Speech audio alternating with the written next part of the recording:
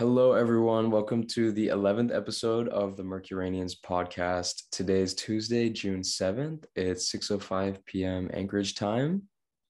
My name is Stella. It is 7:05 p.m. Pacific Standard Time. We've got a little role reversal this week I where know Cam I'm finally is, behind. I know, I'm finally a step ahead of this I kid, know. if So that. normally we're like trying to get Stella to wake up early to record, and now it's like we tried to record on a different day, but I think like Mars was culminating or something. It just did not work out. So Yeah, here we are that with attempt number two. yes, yes. If it fails, just start over. That's my Yeah. mindset. Why not? Um, we have had some pretty fascinating transits. Venus Mhm. ingressed into Taurus.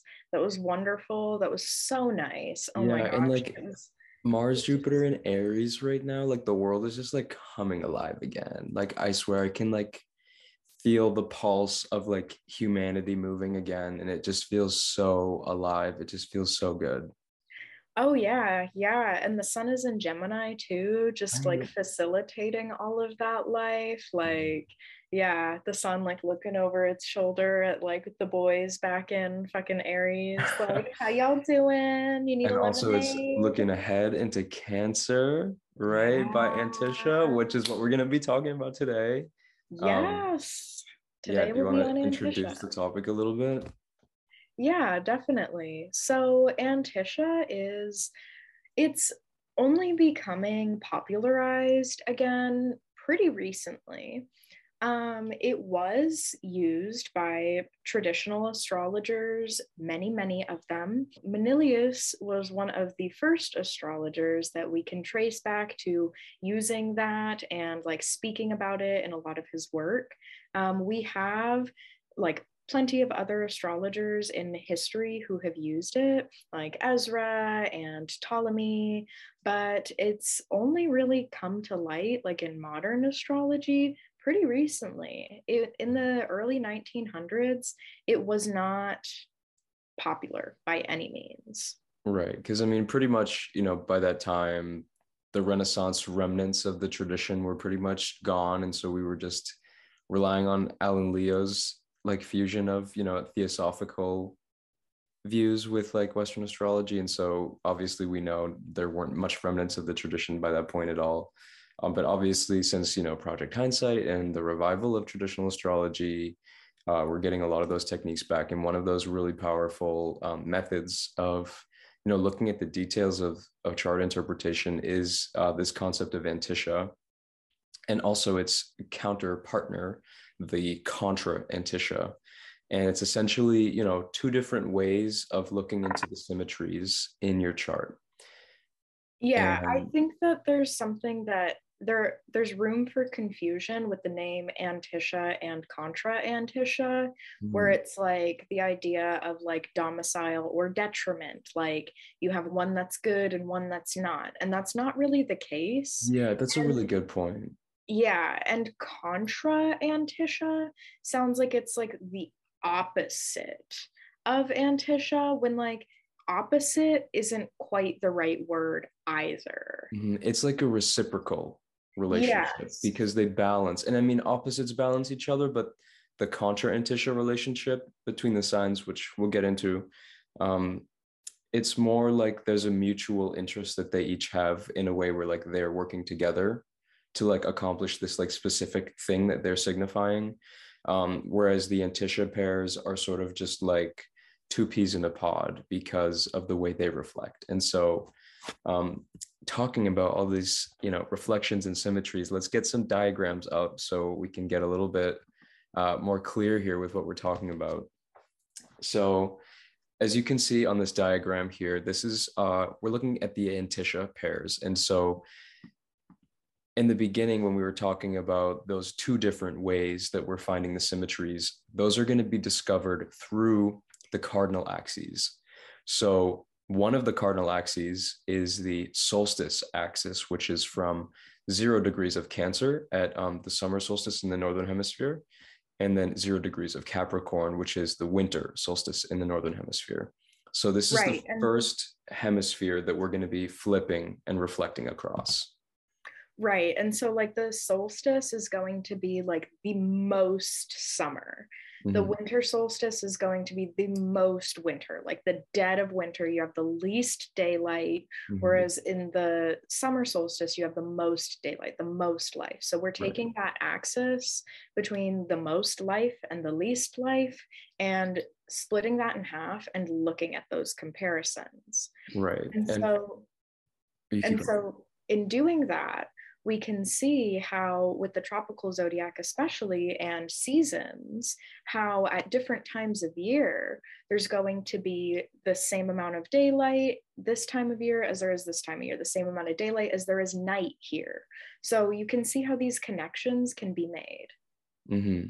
Yeah, exactly. And so when we're looking at these reflections, we can see their, these pairs of these segments in each season line up with, like you said, equal light. And that's really the whole concept of Antiscia, is that we're finding degrees in the zodiac that share this solar sympathy or this equality in luminosity of light. And so if you think about just the sun transiting the zodiac every year, what we're actually looking at is areas where the sun would fall and we have exactly the same amount of hours of daylight.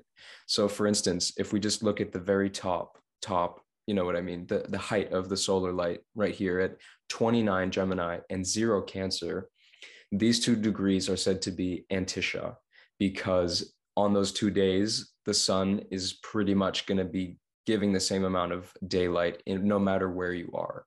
They're going to be reflected. They're going to have equal light. That's this whole idea of dividing across this axis here.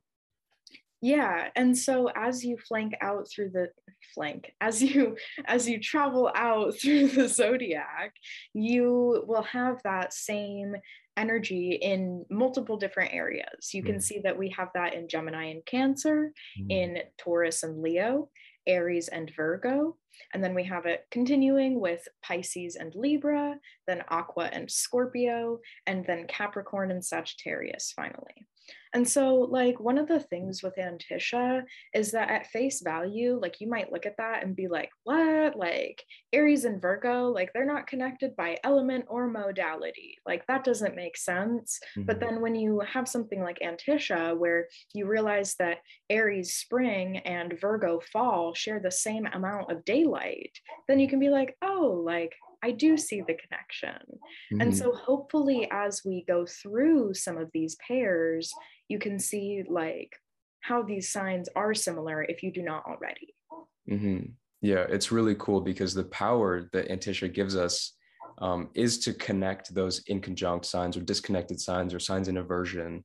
And, it's not like we're construing this out of nowhere. Like this is a natural, legitimate feature, an observational feature of the zodiac and our environment. And so looking at these reflection points, just like every other thing in traditional astrology, when there's an observational effect that we can examine, it has interpretational value in the chart, no matter what kind of chart you're reading, especially today, like as we'll kind of explore it in a natal context, the idea of linking 2 of your planets together is going to merge those energies if they are Antiscia by degree.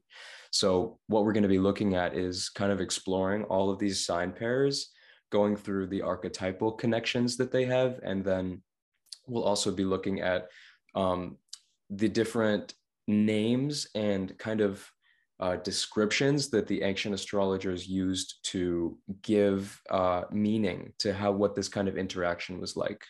And we'll get into that a little bit more once we talk about the contra Antiscia, because first we're just going to be looking at these 6 pairs, and then we're going to kind of merge everything together in terms of commanding and seeing and obeying and perceiving and all of those things once we kind of get a grasp of both of the schemes here. But we're going to start off just with Antiscia. And so, yeah, I mean, are you ready to talk about Gemini and Cancer?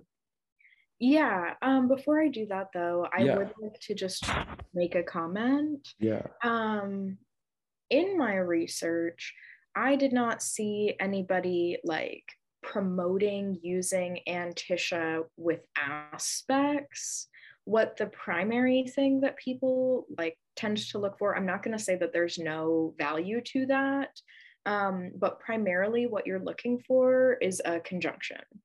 You're Yeah. going to want like Antiscia planets to be in close proximity to one another, and that'll show a connection that those two planets have. Yeah. And so because like we are talking about a really specific phenomena here, we're really looking for close based orbs. So we're not looking at like really large orbs. So we're talking like 2, 3, maybe 4 degrees, but really For like like a 1 to 2 is going to be really powerful.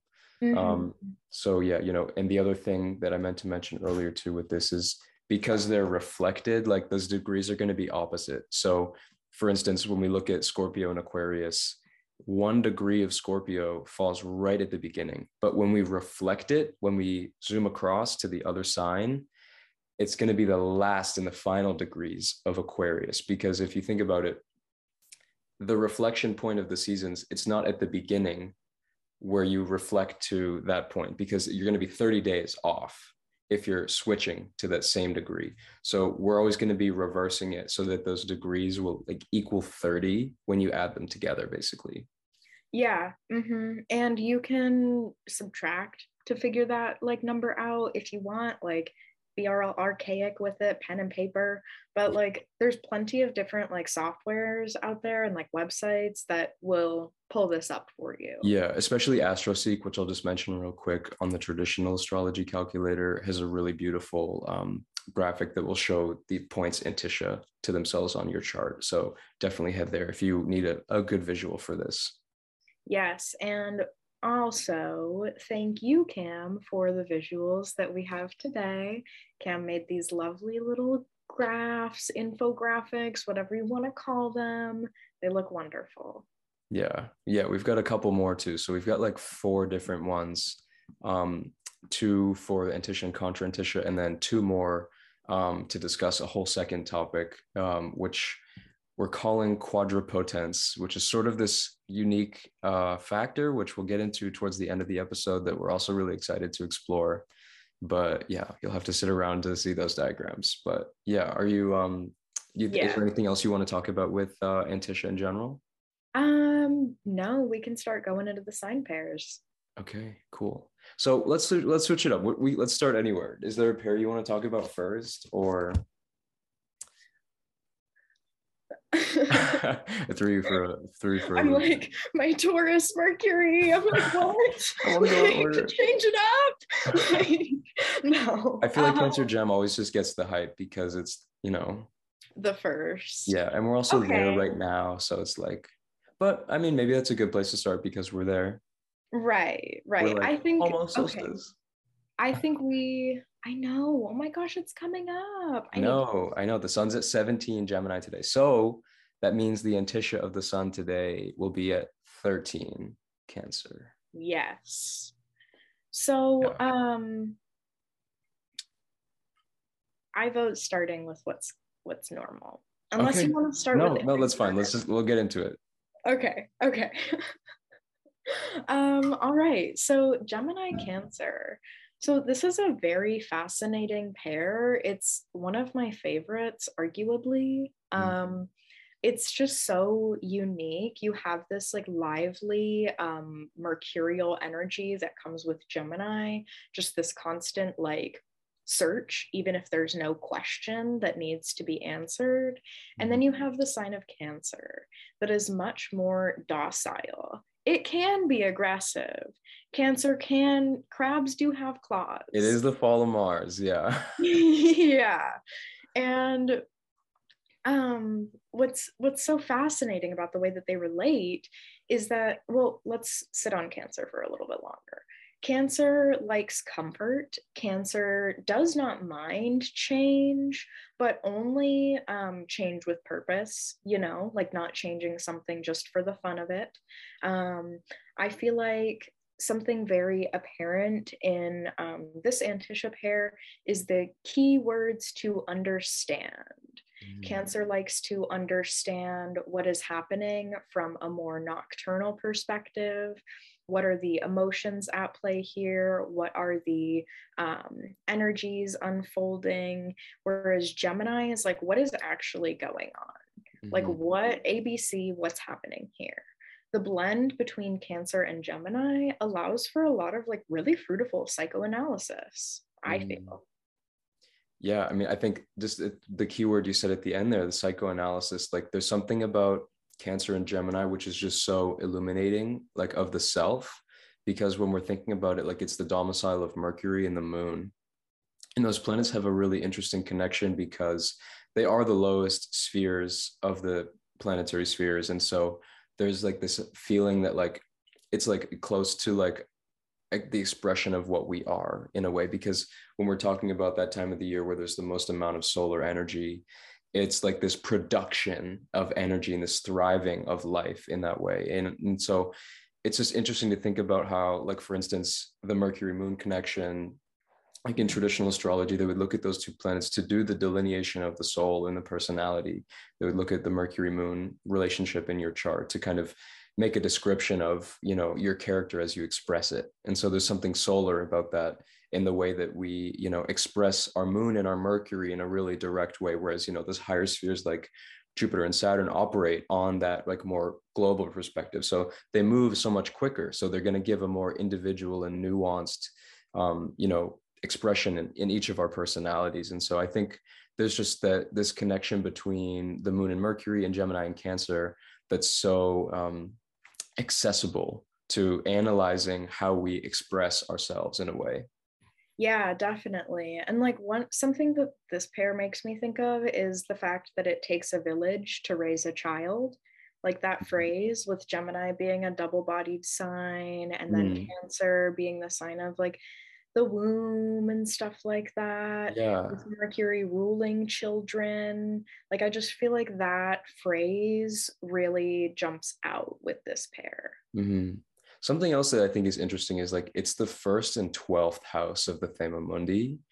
And so it's like there's this entrance and like exit into like reality itself, where it's like there's this um, feeling of straddling the mind and then the world around you, because it's like the moon is like the physical world, right, and fortune and things as they are physically, and then, you know, our Mercury is kind of like our mind internally, and that connection is like ourselves internally as we express it to other people and how we ground ourselves into our environment around us. And so there's this feeling of like Gemini and Cancer, like this, you know, your thought process and how you make connections with people, or even, you know, how you start to learn as a child. You know, it's like these are these really early signs in the zodiac as well. So there's something developmental and early in the stages that these signs kind of have their archetypes involved with as well. Like kind of like thinking of like toddler years and years like with your family and your parents, like those really formative years of your personality that are going to be crucial to,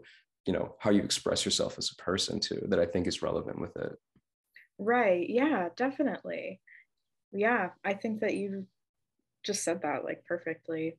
I mean, we could sit and talk about Gemini and Cancer for the rest of the episode. I know. There was just two more things I wanted to say. Okay, so the first thing was that I actually named this pair like the architect, because I feel like it has this like ability to structure things, like that Cancerian nature to, you know, make a womb, make a home, make a foundation. But then the Gemini is like the planner and the details of it. So I feel like there's a very like architectural nature to this pair, where it's almost inventive in a way, where it can like just be able to, you know, scheme up new ideas and like make things physical that way. It's like grounding Mercury into the moon, making those ideas physical. Right. But the other, Fostering. yeah, yeah. The other thing I was thinking too, though, is Manilius said that he gave like deity attributions to all the 12 signs. And he said he attributed Apollo to Gemini, the sun god, and then he attributed Hermes to Cancer. And I think that's really interesting because we see this solar connection with Gemini, right? It's almost the summer solstice. It's also the third decan of the sign. And then also the mercurial component of Cancer, which is just interesting because if you think about the Thema Mundi, the rising bound and decan of the Thema Mundi at 15 degrees of Cancer is Mercury ruled. And so there's a really interesting like Mercury lunar solar swap, like with the luminaries, that's happening in these two signs, that just seems like there's a lot of threads that really pull it together. Right. I think I've said this before on this podcast, but I'll say it again. I think that like Leo really embodies like divine masculine energy, Cancer embodies divine feminine energy, but then Gemini embodies divine androgyny. Mm-hmm. And the idea that like there is not just divine feminine and divine masculine, that there is something completely different that can still exist and still deserves a spot on a podium because it's so prevalent. And I Mm-hmm. think that that really gets drawn attention to it with this Antiscia pair too. Yeah. So our next Antiscia pair is Taurus and Leo. Mm-hmm. What did you want to open us up with that one?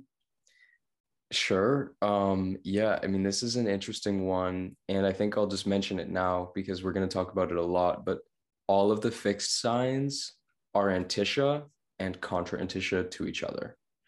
So they establish this like super like magnetic foundational relationship within the zodiac that creates this like super solid substructure.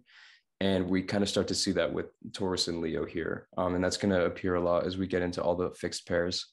But when we think about the homes of the planets here, it's the home of the sun and the home of Venus.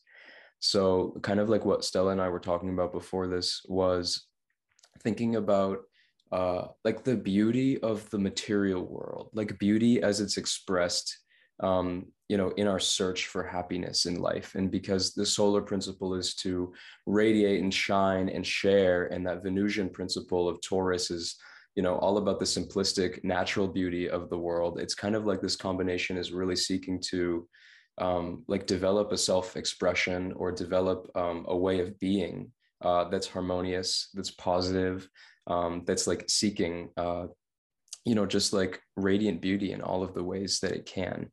Right. And I ask like if you think that this pair wants to develop or if it wants to preserve that divine like beauty. Like Mm, it wants to find it and keep it exactly how it is and yeah. cherish that. Like Right. And I that's also don't. like the magnetic pulse of the fixed signs too, right? It's stabilizing the beauty in a way. Right. And it's like I don't know if Taurus and Leo would be the Antiscia pair to be like, okay, let's like brush up your makeup, like let's do these finishing touches. Right. It's definitely Like Libra Pisces. I was just about to say I would put that on like Libra Pisces. Like Yeah. Taurus Leo is like the beauty that comes with the presence of a tiger, like Mhm. something just so gorgeous and so powerful that like you would not think to even change for a Mhm. second. And I think that that is something very raw and very natural that comes with this Taurus Leo, but it's so raw and so natural that like it can almost look fake. Like tigers, if we saw like other animals, tigers would be green. But because we can see them the way that they can, they're orange because of Mm, our cones in our eyes. And so like to jungle creatures, mm. tigers are green and like nearly invisible, but to us, they're this like magical beast. That's super interesting. I didn't know that. Yeah, I mean, I feel like another interesting connection too is like just thinking about Sun and Venus, like in Venus's synodic cycle with the Sun, how like at her inferior conjunctions, she traces that pentagram in the sky over the 8-year cycle. It makes a perfect five-pointed star. And of course, that being related to the harmonic cycle of the Fibonacci sequence and the golden ratio, and all these like perfect mathematical geometric harmonies that are built into her cycle with the sun. I think the Leo Taurus connection speaks to, just in another way, that principle and that archetype of, the beauty of the natural world, and also like our soul's involvement with it. Like Leo is still ourselves, and so we're supposed to participate and create beauty as well and be, co-creators with that. And I think Leo Taurus just speaks a lot to, being able to perform and to share and to create your art with other people and to share your art with other people. No, exactly. Because what is beauty if it's not witnessed? Like, Mm-hmm. who can Yeah. look at something and say, wow, that's beautiful? What is the phrase? Beauty lies in the eye of the beholder. Is Yes, the that's phrase. so perfect for this pair. I love that so much. Yes. Yes. Yeah, That that's is, beautiful. thank you. Yeah. I think that was a great end to Leo Yeah. Taurus. Yeah. Yeah. Oh, one thing, Sun Venus lot gives the lot of beauty as well, which is just Hmm. interesting. Yeah. So lots of Uh-huh. threads to these concepts. Mm-hmm. Um, oh, and sorry, actually one more thing. So Taurus is the exaltation of the moon as well. So Mm. it's like the moon being that, principle of physical fortune.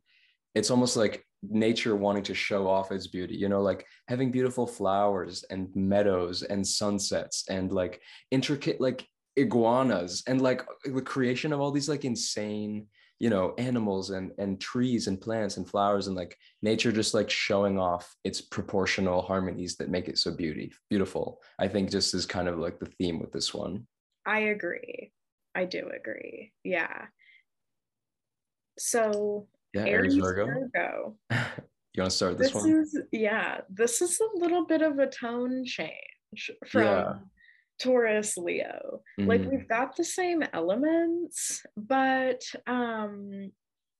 I hope that you guys can feel like the kind of discordance that comes with just like the idea of that. And like, I don't want to say discordance in the sense that like it's not perfect, but like something that comes up with this pair is like the amount of effort it takes to get something where you want it to be in terms of how well it's going to perform. And like Mhm. Aries Virgo, we had this whole discussion in our last episode about accuracy versus precision with the mutable signs. Aries is what forces Virgo to be precise. Yeah. Like Aries is fueling that fire. It's what lets Virgo keep going until it can get the same spot on the bullseye over and over and over again. Hmm. Yeah, Aries is that hidden fire behind like the archer with its arrow ready to fly, right? And it's like we're still looking at fire and earth. Like you said, we're looking at the same elements with this pair as we are with Leo Taurus, but in this case, it's like we're looking at the Mars Mercury pairing. And what's really interesting about that is this idea of like having a full broad sweep of the signs from the beginning of the northern period, which is Aries through Virgo, but like it's the completion of all of those signs of the spring and summer seasons, which are the seasons of more light. And so there's like this kind of rounding out your experiences of like um, in a way, it's like your knowledge, that your collected knowledge from your external experiences, whereas those internal experiences will be reflected on these pairs from the winter and autumn periods. So I feel like the connection of Mars and Mercury can speak to like that competitive nature, where it's like, I've learned this and I know how to use it. And it's like Aries is supplying that motivation and that fire that Virgo receives and uses, like you said, for precision in that way.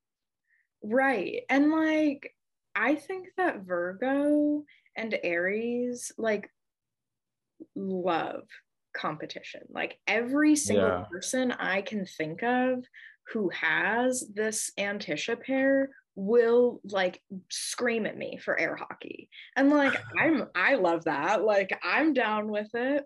But I because I have this Antiscia pair between my IC and my sun. And so Um, I experience that too with like the like just like need for perfection and like the need to do something to the best of your ability. mhm. Like, I don't know if perfection, like, I feel like the word is kind of cliche, but like just the desire to get something to the best that you can get it, like being passionate about something to that degree. Mhm. Yeah, I mean, like when we think about like Mercury in traditional astrology ruling over competitions in general and games, and then Mars being the warrior fighter archetype. It's like there's this fusion of in a way it could be a little mischievous because I feel like Mars might bring out those more like negative sides of Mercury that will definitely make him a little bit more of a trickster and, a game player. And so there's that motivation to win that will maybe make someone, bend the rules a little bit, because with Mars Mercury, like we get lots, like for instance, the lot of theft is one that we get from this combo too. So it's like there's an idea of going to the extremes for the sake of being the victor. And so like I called this pair like the gamer, because I really feel like there's that intent on kind of being, coming out at number one and being able to show off your precision and your accuracy in that way. Right, exactly. And like this is making me think of board games and Yeah. how like board games are some of the oldest like things that we have of human society. Like Mm, before we had the wheel, before any of that, like people were playing board games. And I yeah. think that that is very fascinating, Mm, especially when talking about this pair really yeah. quickly. Yeah, and so like the other thing with this pair is we're looking at the exaltation of the sun in Aries with the exaltation of Mercury in Virgo. And so that combination is really bringing together like the synthesis of like this really powerfully like self-determined, bold expression. And like it's that boldness asserting itself onto the dexterity of Virgo, because when we're looking at the way these signs are communicating, it's Aries seeing Virgo. And that's actually something that we should have mentioned earlier, Yeah, we but we'll did talk not get about it that. now because I guess it didn't come up. But anyway, the signs that we're looking at from Capricorn to Gemini are the ones that are seeing the signs from Cancer to Sag. And this is because these signs from Capricorn to Gemini, where the light is increasing towards the summer solstice, are the seeing signs. And then the signs from Cancer to Sagittarius are the perceiving signs. And so the other names that we have are the signs of short ascension for Capricorn to Gemini, and then the signs of long ascension from Cancer to Sagittarius. And we'll explore that principle in depth once we get into Contra Antiscia.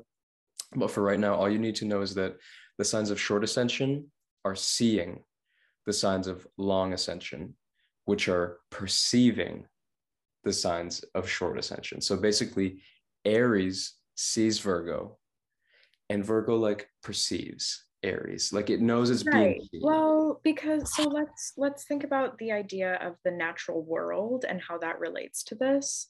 Mm-hmm. Because if we take when you have more light, when the world around you is increasing in light, you have the ability to see. And sight is arguably the most important sense across the animal kingdom. And when you lose light, you lose sight a lot of the time. And so you have to resort to other senses. Can you feel? Can you hear? Like, how can you perceive this thing without seeing it? And Mm-hmm. so that's another piece to the puzzle that is this Antiscia relationship. Mm-hmm. Yeah. And the final thing I was thinking about with Aries Virgo is that with them both exalting the sun and Mercury, the sun Mercury combination is going to give the lot of the soul's freedom. And so I think it really speaks to that like warrior archetype, like winning reality, like winning the game of life in a way. Yeah, if there's one thing about Aries, Virgo, Antiscia, it's like I want to be the best because this is about me. Like my success has nothing to do with beating you. And Mm-hmm. like that's something that you can get with like Aries and like Scorpio energy. I feel like especially like Scorpio wants to win because they want to beat you. Yeah. But with this Aries Virgo, it's like my own standards, whatever houses these fall in, whatever it may be. in this area of life are up to here. And I am going to do what I can to meet these standards time and time and time again. Mm-hmm. Yeah, I feel like it's also because like Virgo's like just about to fall into Libra, like which is the beginning of autumn, and so it's almost like the sun being exalted in Aries, seeing this area where like it's about to be detrimented or fallen, literally, and it's like let's get it all done, like let's shoot for the target, like let's I don't want to like lose my light, right? So it's like this final attempt to like express itself and like have that precision and focus and direction and energy.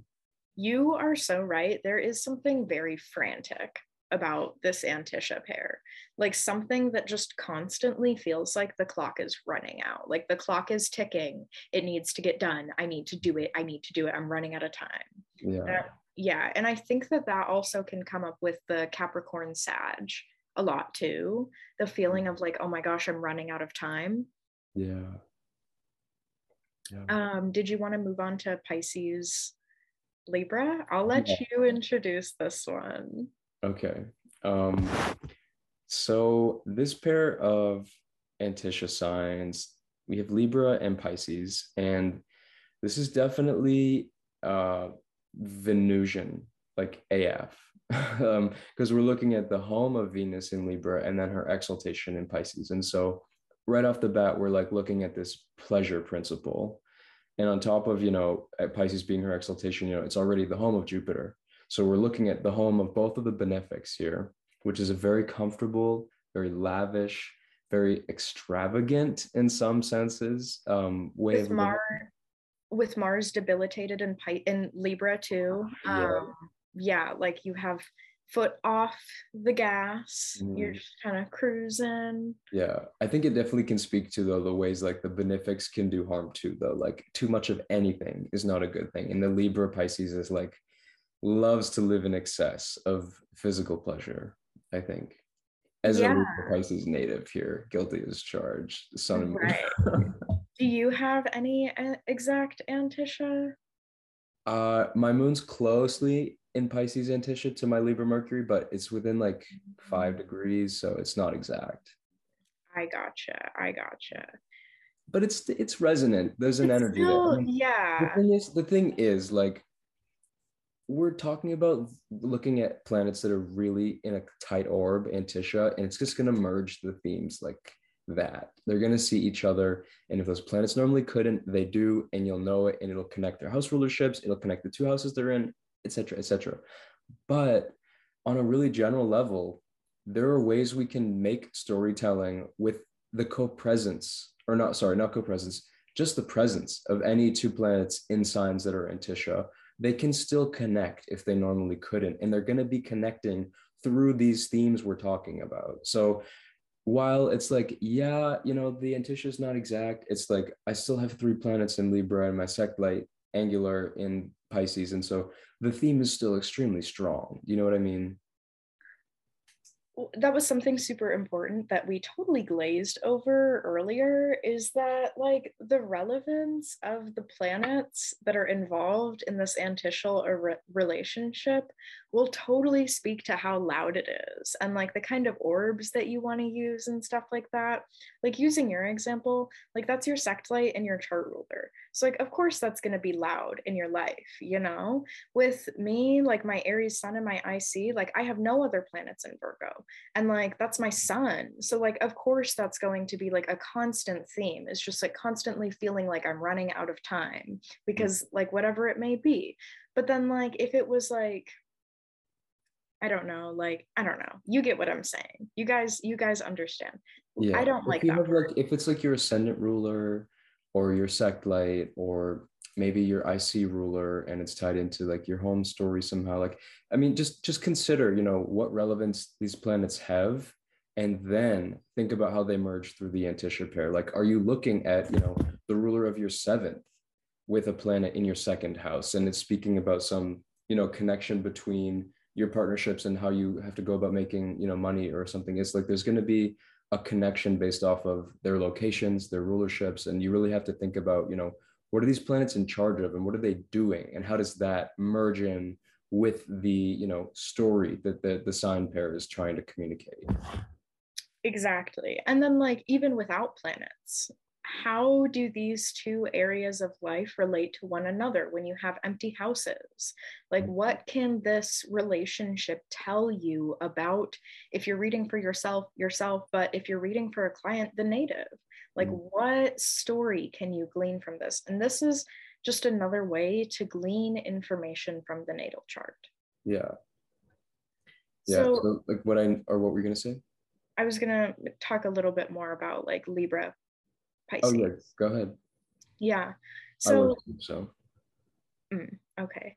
So, Libra Pisces is very elaborate, like just very embellished, there's a lot of finer detail that comes with that. Like, the whole idea of ambiance, I feel like, can definitely be incorporated in this because ambient lighting will set such a nice mood, such a great tone. And then, but like, what do you need for ambient lighting? Like, somebody has to turn on the light switch, like, somebody has to set these things up. And like, I think that that can definitely come with the diurnal energy of Libra, as like Pisces wants this like relaxed, this pleasure, and so like Libra like will initiate that, and like Libra will seek it out, or Right. Libra will touch up your makeup. It's not going to be like this tiger, this like raw, just visceral beauty that like you don't have to touch. It's beauty that you touch because you want to touch it.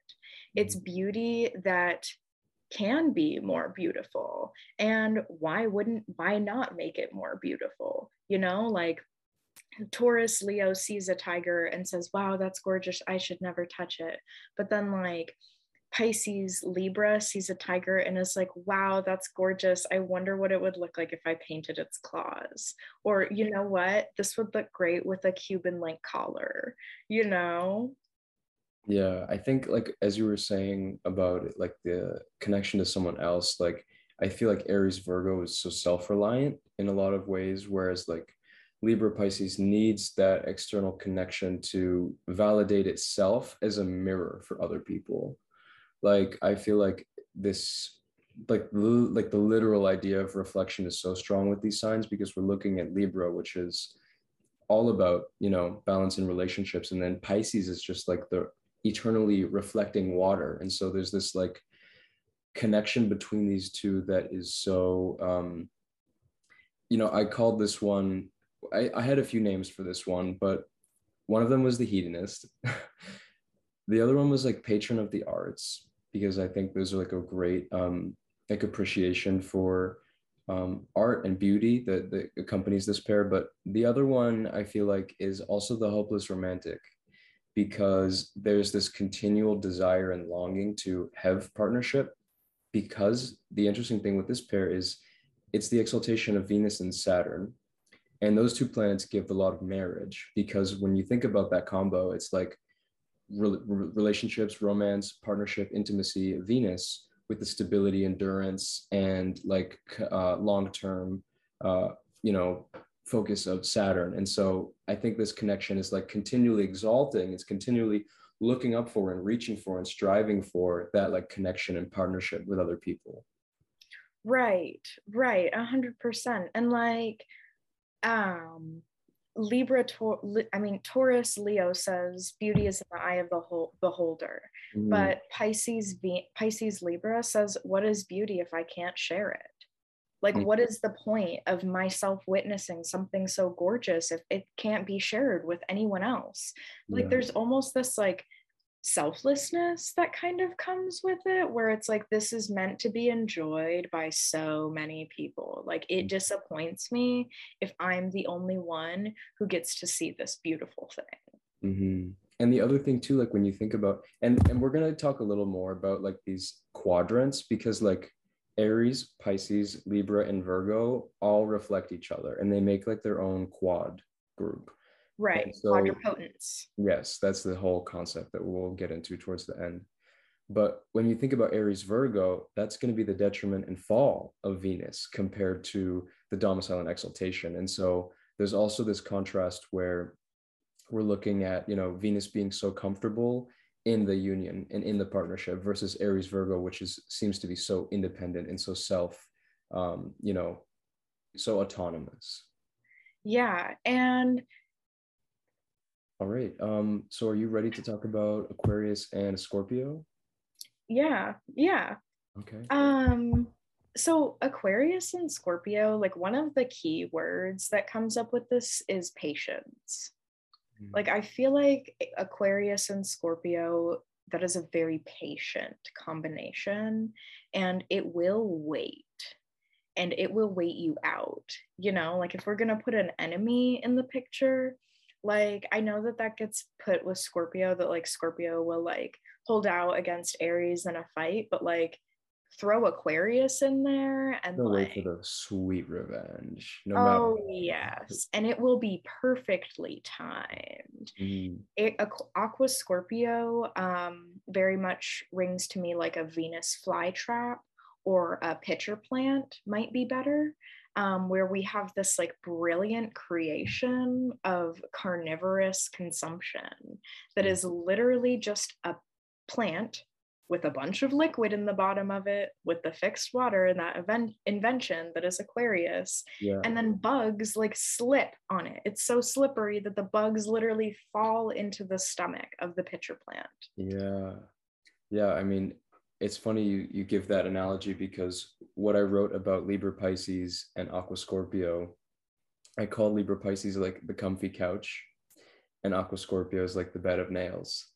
Because with these two, we're looking at the home of Mars and the home of Saturn. So contrasting the home of the benefics together versus the home of the two malefics. And so the energy exchange between these two signs is like this very intense, and it's not all extremely negative, right? Like I don't want to give this extremely like negative view of these planets. But like we have to acknowledge that like there's like the malefics really have to work well together, to make really fruitful, positive things happen with these two signs, which it can, which it absolutely can.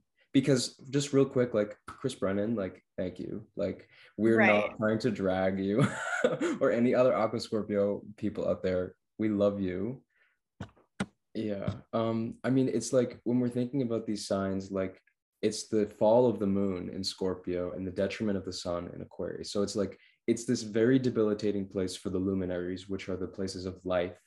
And so it's this like very dangerous place, to like have this Antiscia, in the sense that it is destroying something to like transform it, right? It's like trying Right. to kill it so that it can bring out its strongest survival tactics. Right. And like let's think about like the dead of winter, which like we're not Yeah. quite at the death yet. But Mm. like Scorpio season in the Yeah. ancient days, that's when everybody was hoarding food. Like Mm. that is when you are collecting everything to try and make it through the winter. Mm. By Aquarius season, like that supply is starting to dwindle. Yeah. Yeah, that's when people are allotting like very small servings, and that's when you have to get inventive. You know, like Mm. it takes a degree of pressure, a degree of discomfort to invent. You know, like there needs to be some kind of something that could be easier, that could be better for an invention to happen.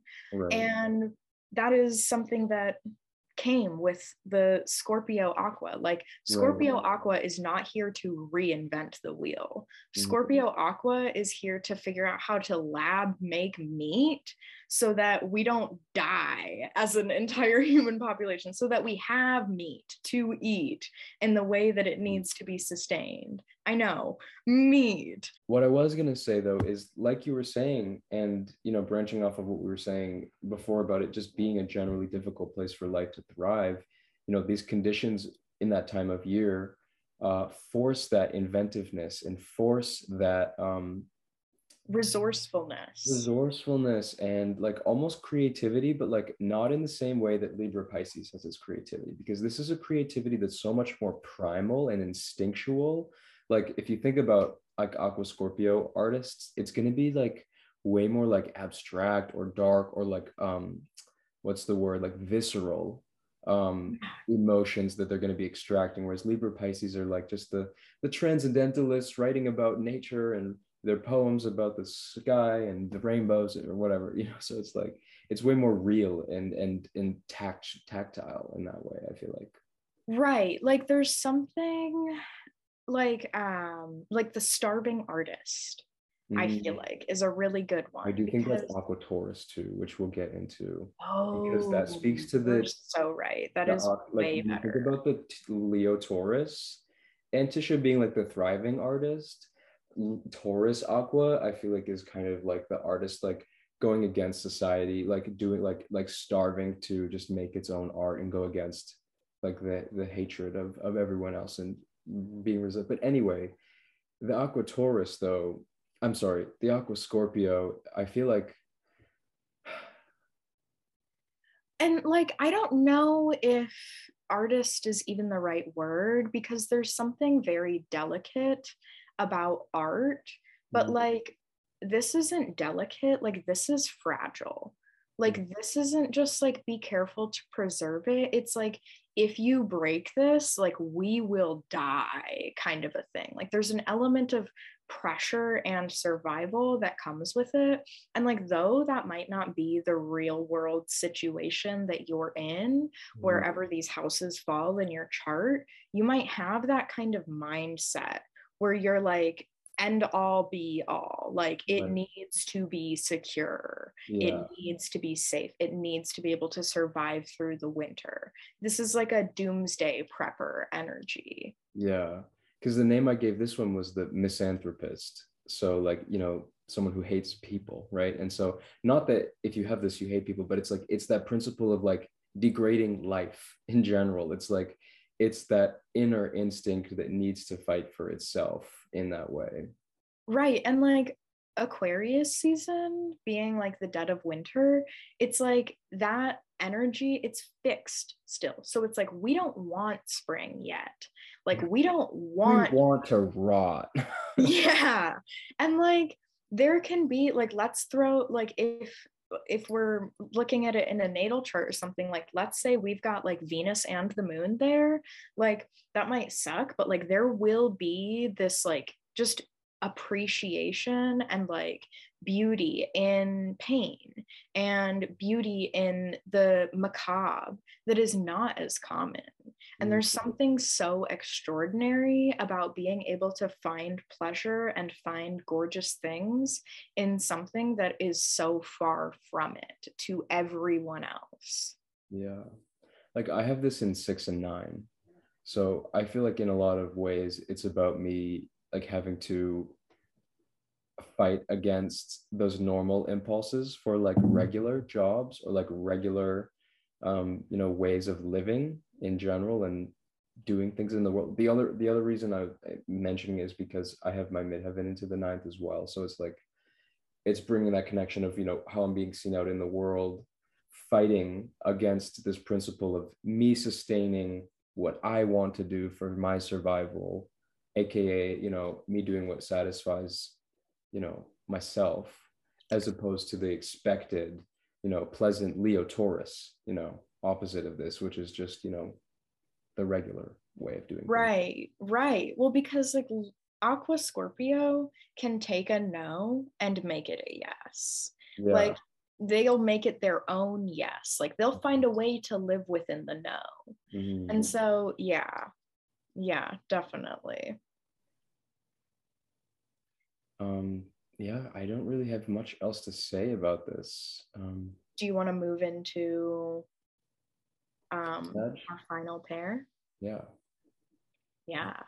This is a So, really unique one. This one is honestly, I think, a little bit trickier to assimilate meaning into. But there's a few things that make some connections that I think are really enlightening to this pair. go ahead. Oh, okay. So like the first thing I think of is we're looking at the home of Jupiter and the home of Saturn. So we're looking at these outer planet energies. And with Jupiter specifically, we're looking at his preferred domicile in Sagittarius and then the sign of his fall. And so I feel like there's this relentless striving that is searching to, I guess it's almost like, how can I contribute to society? Like that's that Jupiter Saturn principle. But like through the adversity of like me taking, my hardships and life lessons that have, you know, been extremely, made my life full of strife. And then how can I like give back and like condense my wisdom into something easy for like future generations to use, and like prosper off of. Right. And like, I this is very much like I am laying, like, this is like I walked so that he could run. Yes, that's it. Like, Yes. yeah, I am laying this foundation Mhm. in the hopes that you can take it and do something better with it. Right. Like, Yeah. this is the teacher who wants their students to do better than they did, the Hmm. parent who wants their kids to have a better life than they did. Right. And taking what you have, and like with these signs being like so dark in winter too, it's like taking what you have and making something better of it. And like that comes with like these last two pairs, especially with the incorporation of the malefics, of course, but then like Jupiter being there is like this little like beacon, like we've got Scorpio and like Capricorn and Aquarius, and then like Jupiter, like Sagittarius, like just trying to do what it can Mhm. to bring you up out of the dark. Like Jupiter, I mean, Sagittarius is able to make a campfire, Mhm. and like use that to help you through the cold of winter. Right. Yeah, it's interesting that Sag comes at like the darkest like time of the year in a lot of ways, because it's like it's the darkest, least amount of light, and it's getting less and less and less still. So Sag is like that, I feel like intrinsic reaction to, like remembering Gemini, like the beauty of like having the most amount of light and it's still getting longer, right? That opposition is really interesting there. But in this case, when we're thinking about Sag longing for that light and then being, perceiving Capricorn, it's like it's already getting the sixth sense that like there's this harder time that's still coming. So like what can I do to like prioritize the moment now to like get myself ready for that? And in that way, I think that Sag perceiving Capricorn is almost like the perceiving the future hardships and the future generations, and like what can I, muster up from my skills to, prepare for that and what's to come in that way. Yeah, yeah. And like when we talk about like bearing the torch, like Mhm. that is both a literal and a metaphorical thing. Like with the loss of light that comes in the season, like you need fire, you need some kind of light source that you have to come up with. Mhm. But bearing the torch is also like a traditional thing. Like Right. I'm passing this on to you, like you are now the torch bearer. Mhm. And so with this combination, like it's like the grandpa like telling the son or like the grandson like war stories, and then like the grandson ends up in a war and like is able to use and like reflect on like some of the things that their grandpa said. And like something else that comes with this pair is the relationship between hope and despair. Like Mhm. in order to have hope for a better future, there needs to be a not so good reality, Right. and like in order to dream something up, like there's a reason you're dreaming, there's Mhm. a reason that Sag explores, and when you don't have the element of sight, you rely on your other senses. And Sag has, with the animal nature too that comes with Sag can do that. Like Sag can go out at dark in the night and find something to bring back. Like even if they're hunting at night, like they will be able to get something. Mhm. Yeah, and so like the name I gave to this one was the philanthropist. And so I feel like that principle of trying to build the future really kind of speaks to Capricorn seeing Sagittarius. So like that, pragmatic principle putting itself onto the optimism, and that combination and the fusion of those two energies being that like really productive and, in one way like evolved and mature way of looking back on life to, be realistic, but also like have solid expectations without being like too negative about it, and not being so realistic that like you drown yourself out of making progress. Right, right. That's a really good point because in order to build a better future, you still need to have hope in a future. Mm-hmm. Like you can't just be all like listless and nihilistic and like, the winter's never gonna end. Like I know we keep coming back to the same analogy, but like Yeah, it makes sense. that's the Like, energy here. It really is. well, and like that's something so relevant Mm-hmm. about astrology and like these archetypes is you have to think about like what was going on in the world like when they were shaped and like how that is relevant in society today Mm-hmm. because it's still there, it's just not as explicit. Yeah. I think the other unique thing with this pair too is like the concept of teamwork, because Sag is the first collective sign. So it's the first sign in that mutable evolution of the zodiac, or the third phase of it. And this is where we start to, use our communities and the groups that we're a part of as a resource, and not just, our partner. It's where we come together as a group mind and use those collective ideas and collective resources for collaboration to evolve, as a collective in that way.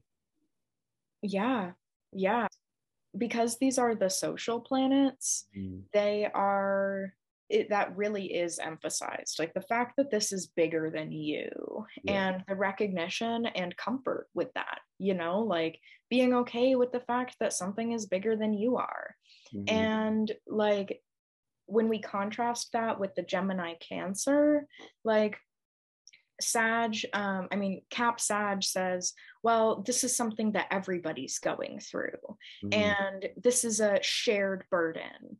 And then Gemini Sag says, well, okay, but I don't care what other people are going through. Like, I need to fix my own situation. Like, I need to look at my own needs. Like, if we all do this as a society, that's fine. But Gemini Cancer is much more personal Mm-hmm. than the Cap Sag. Right.